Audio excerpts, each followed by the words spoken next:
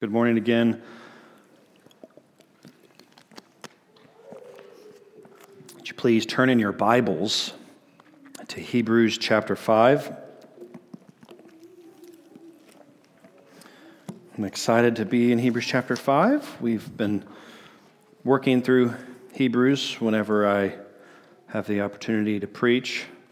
And obviously with what happened with Kendall's family this weekend, he wasn't able to be here. So I'm excited to get to look at Hebrews 5 with you, because last time we did Hebrews 4. So we're just slowly making our way through the book of Hebrews, and it's been really good.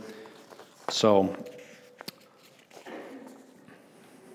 we are going to read the Word of God, and then we're going to dive right in. So I'm actually going to start in verse 14 of chapter 4, because it ties so well into today's sermon about Christ and the great priesthood of our Lord Jesus Christ and how he is our high priest. The writer of Hebrews, it's okay, it's just that scared me though.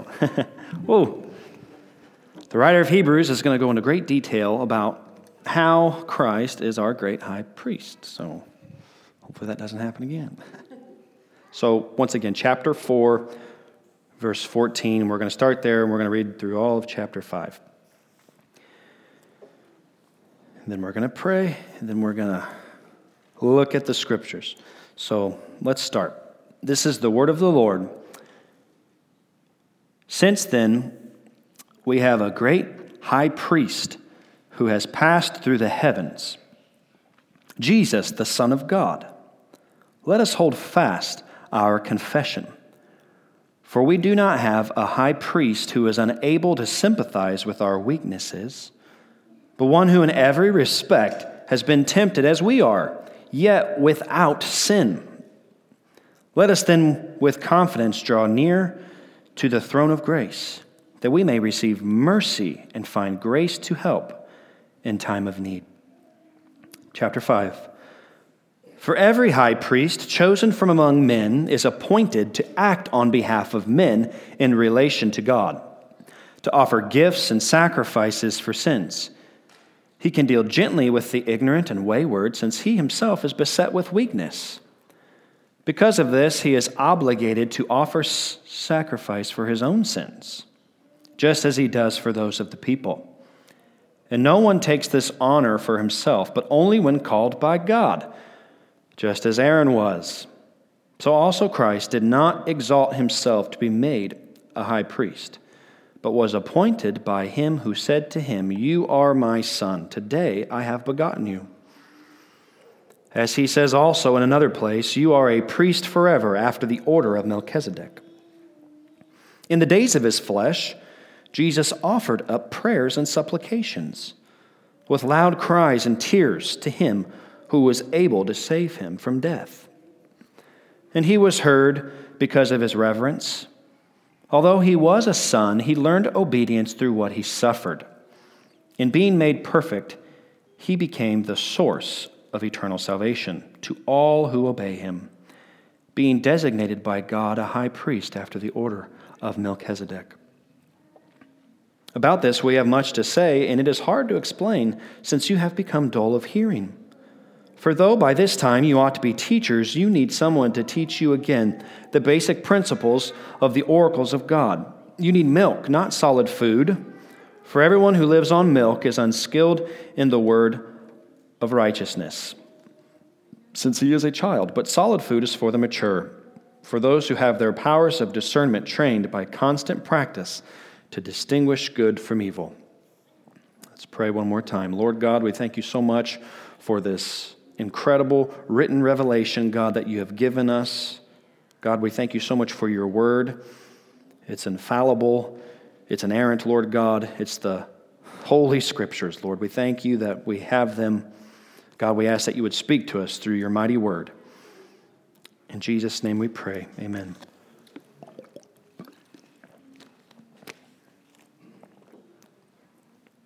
And now we're going to slow it down and dive in a little deeper to Hebrews chapter 5. Starting once again back at verse 1.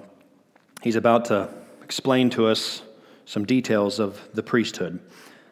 For every high priest chosen from among men is appointed to act on behalf of men in relation to God to offer gifts and sacrifices for sins. And we know this. In the Old Testament, the priests would act on behalf of men in relation to God. So they would offer sacrifices to God for the sins of the people. And even for their own sins is what we see here. He can deal gently with the ignorant and wayward, since he himself is beset with weakness. Because of this, he is obligated to offer sacrifice for his own sins. So this is talking about the old priests, because obviously Christ didn't have to offer sacrifices for his own sins, because we know he is without sin, just as he does for those of the people. And no one takes this honor for himself, but only when called by God, just as Aaron was. So also Christ did not exalt himself to be made a high priest, but he was appointed by him who said to him, "You are my son, today I have begotten you." So now it is talking about Christ. He's quoting here from Psalm 2:7, "You are my son, today I have begotten you." As he says also in another place, "You are a priest forever after the order of Melchizedek." And he's quoting Psalm 110, verse 4 right there. This is talking about Christ. So the writer of Hebrews is showing us how Christ is our great high priest. And just like the priests of the old covenant, they had to be chosen from among men, and they had to be appointed by God, so Christ was chosen from among men because of the incarnation. He was born of a woman, he was a man, but he was also chosen by God. He did not appoint himself to this. He was called of God to be our high priest. We're going to move on, verse 7. In the days of his flesh, Jesus offered up prayers and supplications with loud cries and tears to him who was able to save him from death. And he was heard because of his reverence. What does that make us think of? When did Jesus in his life offer up prayers and supplications with loud cries and tears? You know, I'm sure he probably did that more than once. But one thing for sure we would think of would be the Garden of Gethsemane before Christ went to the crucifixion. And one of the things we see in Hebrews is Hebrews talks a lot about the suffering of Christ and how he suffered perfectly for us and for our salvation. But before we move on to the rest of the chapter, I want us to look at that passage, both passages. You can turn there if you would like. Luke chapter 22, verse 41. We're going to read Luke's account of Christ in the garden. Luke chapter 22, verse 41, if you want to read it yourself. And he withdrew from them about a stone's throw and knelt down and prayed, saying, "Father, if you are willing, remove this cup from me. Nevertheless, not my will, but yours be done." And there appeared to him an angel from heaven, strengthening him. And being in agony, he prayed more earnestly, and his sweat became like great drops of blood falling down to the ground. We see here that he says how Christ was in agony. His sweat became like drops of blood. He knew what he was about to go through. He knew the full amount of suffering that he was about to suffer for us on the cross. Matthew 26, verse 36, Matthew's account of Christ's prayer in the garden. And taking with him Peter and the two sons of Zebedee, he began to be sorrowful and troubled. And he said to them, "My soul is very sorrowful, even to death." Even to death his soul was so sorrowful. "Remain here and watch with me." And going a little farther, he fell on his face and prayed, saying, "My Father, if it be possible, let this cup pass from me." He asked God that even the cup of wrath that he was about to suffer would pass. But he said, "Not my will, but yet yours be done." And we know that Christ perfectly obeyed his Father, unlike Adam. Because Adam didn't perfectly obey the law. Adam fell and brought sin to all. But Christ, because of what he's done, and he fulfilled all righteousness, and he obeyed the law perfectly, because of what he did, we can now be made righteous in Christ. We're going to be in Hebrews 5, verse 8. Although he was a son, he learned obedience through what he suffered. In being made perfect, he became the source of eternal salvation to all who obey him, being designated by God a high priest after the order of Melchizedek. I want to read a quick note from John MacArthur about how Christ suffered and how he was being made perfect. He became the source of eternal salvation. John MacArthur, quote, "What God did through the humiliation of Jesus Christ was perfectly consistent with his sovereign righteousness and holiness.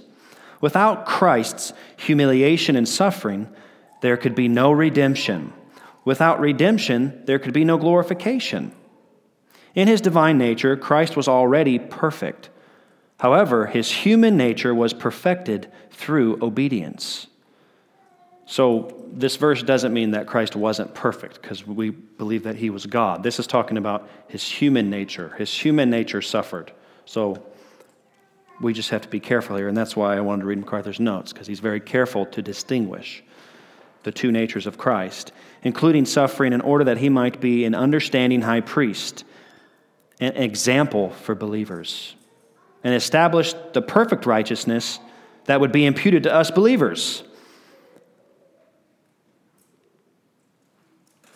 Christ is the source. He's the initiator and he's the leader in regard to our salvation. He has led the way into heaven as our forerunner.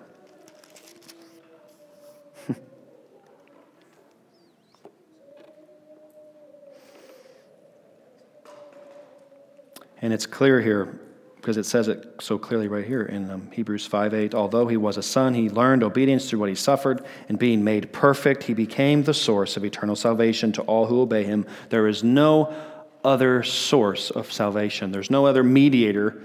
We know that also from 1 Timothy 2:5. For there is one God, and there's one mediator between God and men, the man Christ Jesus, who gave himself as a ransom for all, which is the testimony given at the proper time. Verse 10, being designated by God a high priest after the order of Melchizedek. Once again, we see Christ was designated by God for this office to be our priest. And this is super, super clear that we do not need any other person to be saved. And we don't need any earthly priests. And this is why we, have left the Reformation. We left the Reformation. They left the Catholic Church because of many disagreements. But this is definitely a huge one for me, because they believe that there are still priests on the earth today. Pretty much exactly what Hebrews tells us Christ does for us, they believe men do today. This says that they act on behalf of men to God. And Hebrews makes it so clear, we don't need anybody to do that but Christ. It's crystal clear in the Scriptures.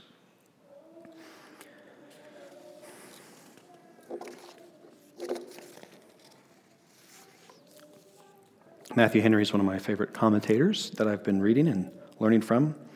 And I want to read a pretty large portion of Matthew Henry's notes on this passage of Scripture, specifically just Christ, and where it says in verse 7, in the days of his flesh, how he offered up prayers and supplications. We looked at, the Garden of Gethsemane, one of the times that he prayed so passionately. But he just says a lot of things here that really got me here.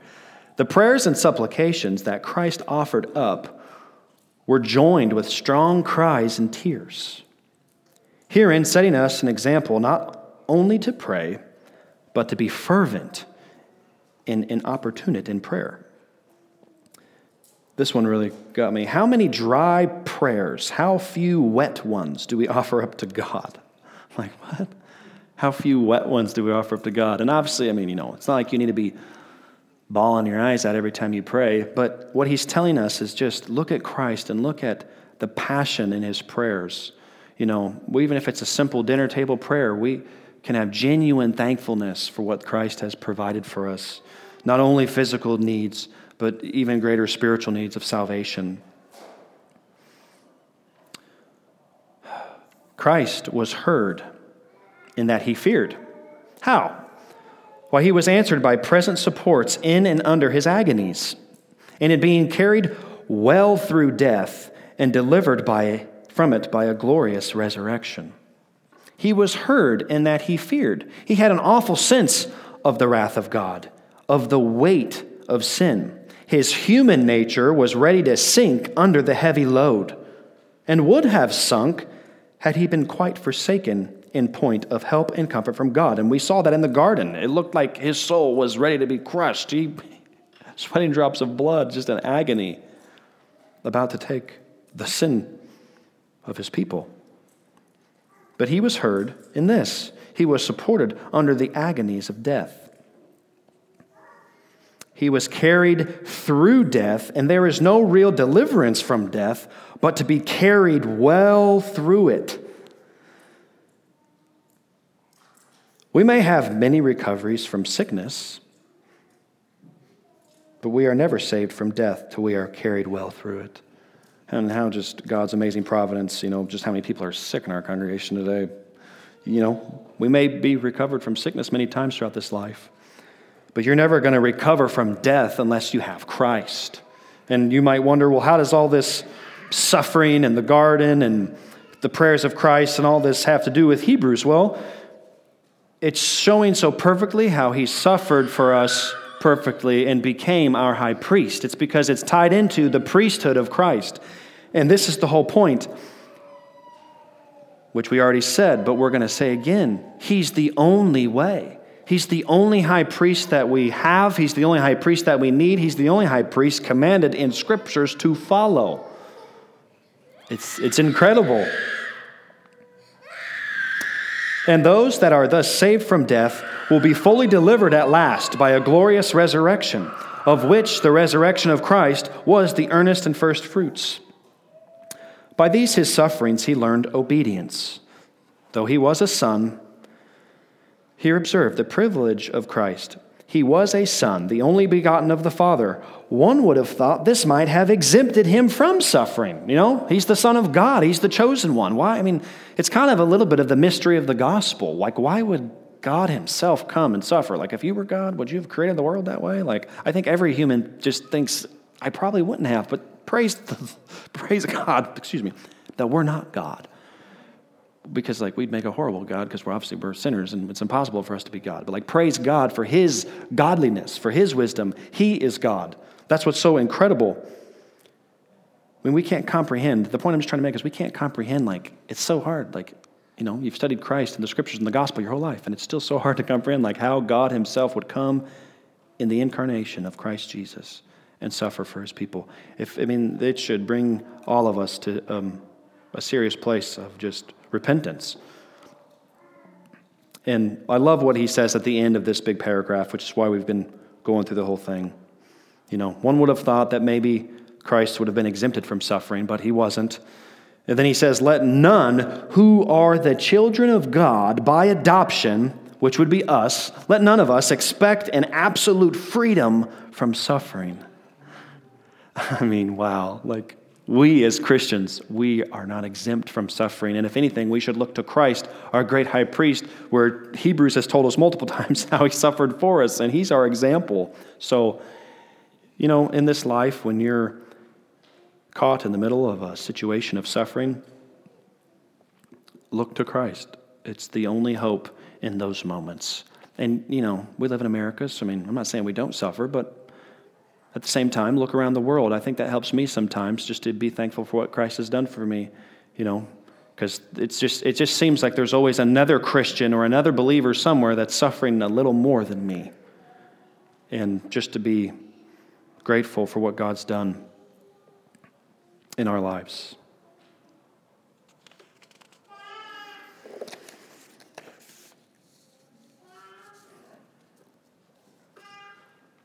We're going to finish the chapter 5, verse 11. We're going to go to the last little portion of the chapter, which I don't know. He says a lot of strong words here. The writer of the Hebrews does. The writer of this book says a lot of strong words to the Hebrews in this next passage. And I've just, I thought a lot about what does this mean for us. But let this be just a great call to go deeper in the Christian faith. And we're going to read about it. So, verse 11, chapter 5. About this we have much to say, and it is hard to explain, since you have become dull of hearing. For though by this time you ought to be teachers, you need someone to teach you again the basic principles of the oracles of God. You need milk, not solid food, for everyone who lives on milk is unskilled in the word of righteousness, since he is a child. But solid food is for the mature, for those who have their powers of discernment trained by constant practice to distinguish good from evil. I love that last part, to distinguish good from evil. Isn't it so true that the more that you grow in wisdom and knowledge of God, as God sanctifies you and makes you more like Him, you see more clearly good from evil. You have a greater conviction of sin, and that's what we want as Christians. And we're going to read one more Matthew Henry on this point because it is good. Matthew Henry. Some people, instead of going forward in Christian knowledge, forget the very first principles that they had learned long ago. And indeed, those that are not improving under the means of grace will be losing. And he goes as far to say here, it's something to think about. He says, it is a sin and a shame for a person that is men for their age and standing in the church. So to be in the church for so many years, but yet to be children and babes in understanding. I like what he says here. Christ despises not his babes. How many times have you maybe heard the term like baby Christian? Like I don't like that term because it's like, I get the point, but it can make people feel less than, I would maybe articulate it more like this. There's a Christian who's been a Christian for maybe a day. That's very true. If you've been saved for a day, you've been a Christian for a day. Well, maybe the Christian who's been a Christian for 20 years might have a little more knowledge of the gospel than you. That's perfectly logical to think about. So we're not despising these little babes in Christ. Christ despises not his babes. He has provided suitable food for them. It is good to be a babe in Christ. It'd be great to be a babe in Christ because that means you made it. Once you're saved and regenerated, you're there. Praise God for his grace. But not always to continue in that childish state. We should endeavor to pass the infant state. We should endeavor to pass the infant state. And that's my prayer for us today as we have looked at this great passage, as we've looked deep into Christ and how he's our priest. Man, let's desire to go deeper in our faith. Let's desire to go deeper in our wisdom and our knowledge of God. Some people can debate this issue, but it's pretty clear, you can't go on a mountain hike and come out of the mountain with a saving knowledge of Jesus Christ. You can go into the mountains and, see God's glory, see his creation, even be convicted that there is a God. But saving knowledge comes from hearing the word of God. You must learn about Christ.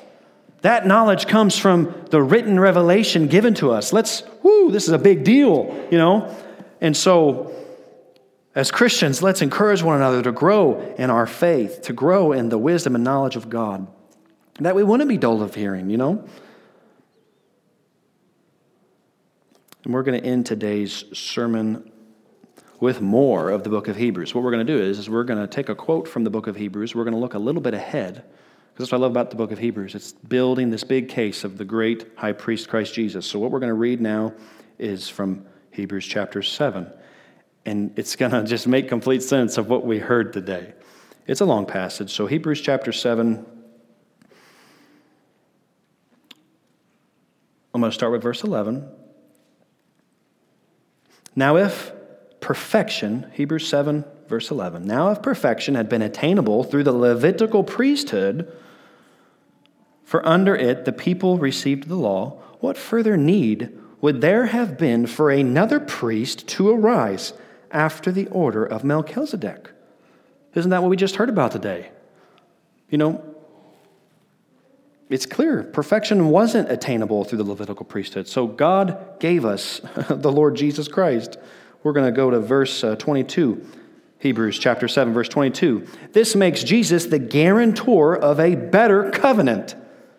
The former priests were many in number because they were prevented by death from continuing in office. I think that's so, the priests of the Old Covenant, it says so clearly they were prevented from continuing their office from death. They died. Like, they're humans. They're nothing special. Only Christ is special. He's the one who died and was resurrected, you know?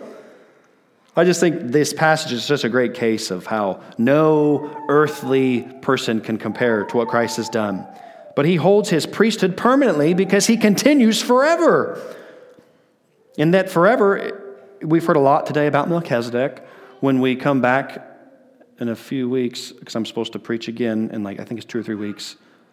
I was scheduled for this sermon, but now we're going to keep moving to Hebrews chapter 6. But we're getting closer to this Melchizedek.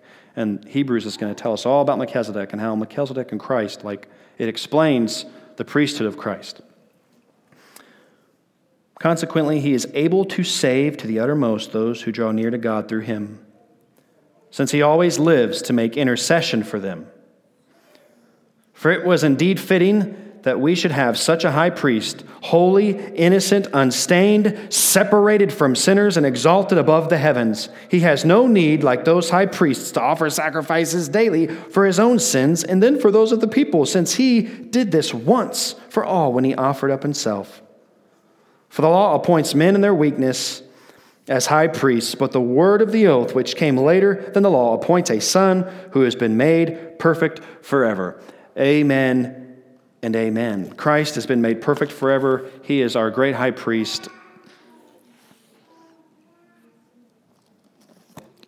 And let's grow in the wisdom and knowledge of God. So that's what we need to do as Christians and believers. Let's keep growing in this great knowledge of Christ. Let's keep studying the Bible so we can have a greater faith in the Lord Jesus Christ. He is our great high priest. And we're going to hear that again because Hebrews keeps telling us. We're going to go even deeper. So let's pray.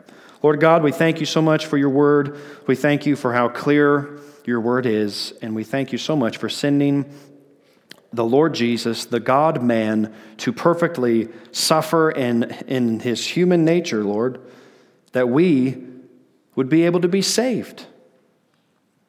Lord God, we thank you for the great gospel of our Lord and Savior, Jesus Christ. And Lord, give us strength to grow in our wisdom and knowledge of God. And we ask that you would bless this time of fellowship. Thank you so much, Lord Jesus, for all you've done. In Christ's name we pray. Amen.